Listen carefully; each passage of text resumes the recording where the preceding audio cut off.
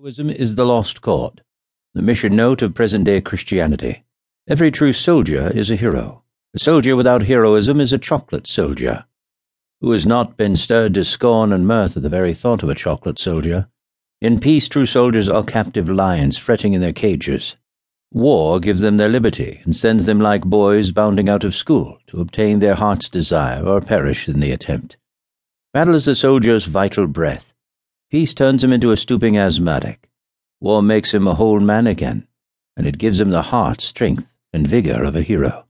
Every true Christian is a soldier of Christ, a hero par excellence. Braver than the bravest, scorning the soft seductions of peace and oft-repeated warnings against hardship, disease, danger, and death, whom he counts among his bosom friends. The otherwise Christian is a chocolate Christian, dissolving in water and melting at the smell of fire. Sweeties they are, bonbons, lollipops, giving their lives on a glass dish or in a cupboard box, each clad in his soft clothing, a little frilled white paper to preserve his dear little delicate constitution. Here are some portraits of chocolate soldiers taken by the Lord Jesus Christ himself. He said, "I go, sir," and went not. He said he would go to the heathen, but stuck fast to the Christendom instead. They say and do not. They tell others to go, and yet do not go themselves. Never, said General Gordon to a corporal, see himself jumped upon the parapet of a trench before Sebastopol to fix gabion which the corporal had ordered a private to fix, and wouldn't fix himself. Never tell another man to do what you're afraid to do yourself. To the chocolate Christian, the very thought of war brings a violent attack of ague, while the call to battle always finds him with the palsy.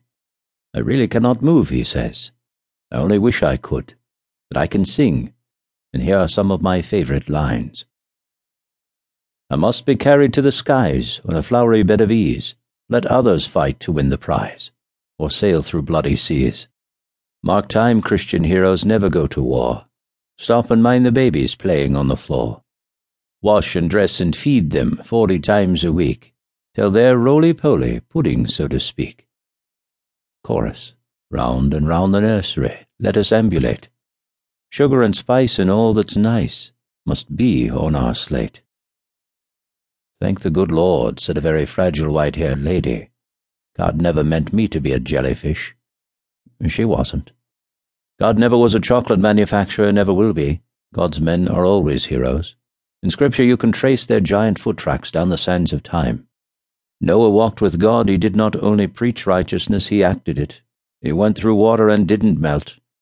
He breasted the current of popular opinion of his day, scorning alike the hatred and ridicule of the scoffers, who mocked at the thought of there being but one way of salvation. He warned the unbelieving and entered the ark himself. Didn't open the door an inch when God had shut it. A real hero, untainted by the fear of man. Learn to scorn the praise of men. Learn to loose with God. Jesus won the world through shame, and beckons us his road. Abraham, a simple farmer, at a word from the invisible God, marched with his family and stock through the terrible desert to a distant land to live among a people whose language he could neither speak nor understand. Not bad, that. But later he did even better, marching hot-foot against the combined army of 5 kings, flushed with recent victory, to rescue one man. His army? Just 318-odd fellows, armed like a circus crowd.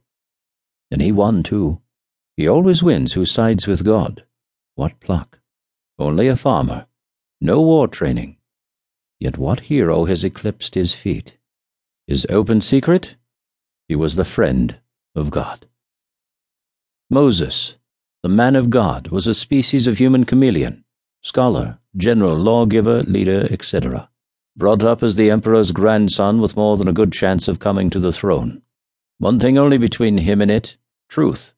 What a choice! What a temptation!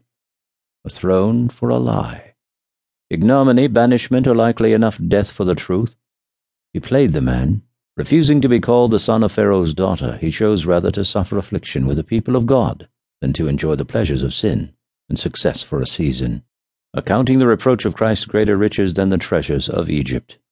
Again I see him, now an old man and alone, marching stolidly back to Egypt after 40 years of exile, to beard the lion in his den, to liberate Pharaoh's slaves right under his very nose, and to lead them across the great and terrible wilderness, a wildcat affair if ever there was.